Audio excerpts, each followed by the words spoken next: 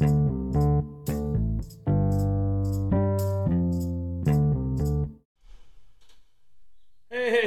this is Mo the Beer Man, and today's podcast is on China Space Station.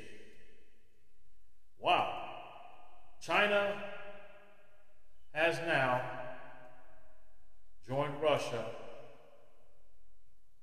as another country to have their own space station, and they just completed it. So you have to say congratulations to China and on their monumental feat of having their very own space station in space.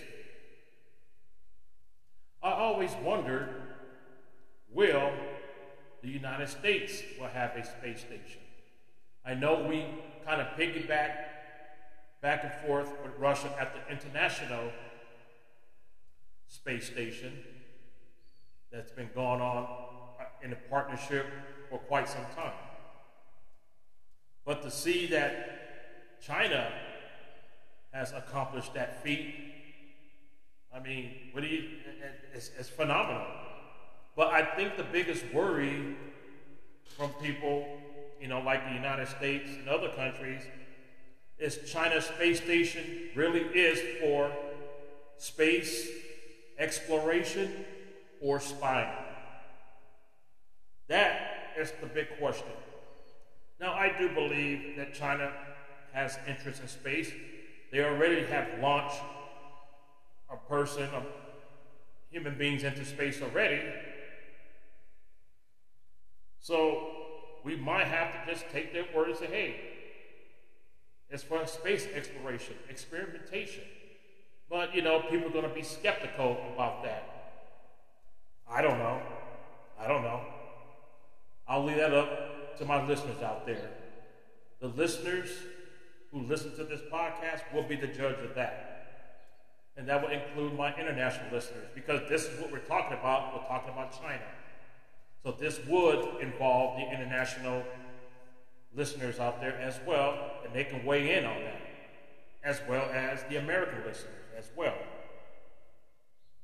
So this is pretty much just a pretty short podcast, because normally I probably wouldn't have done a podcast on this, but because it is a feat, a monumental feat to put a space station in space, I figure I'll just touch on it for a little bit. So without further ado, let's talk about it real quick. China now has its own space station named Tiangong, China. I think that's what it's. Please forgive me, my Chinese listeners out there, if I pronounce that name wrong. It's on the cusp of becoming a major player in space technology. The third and final module has arrived at China Tiangong Space Station. What is China's interest into space technology?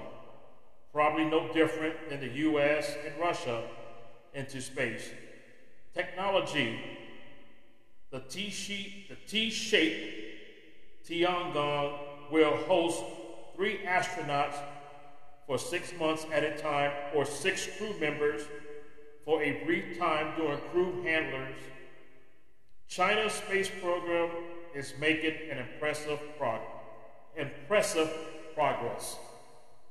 And you do have to admit, it is impressive.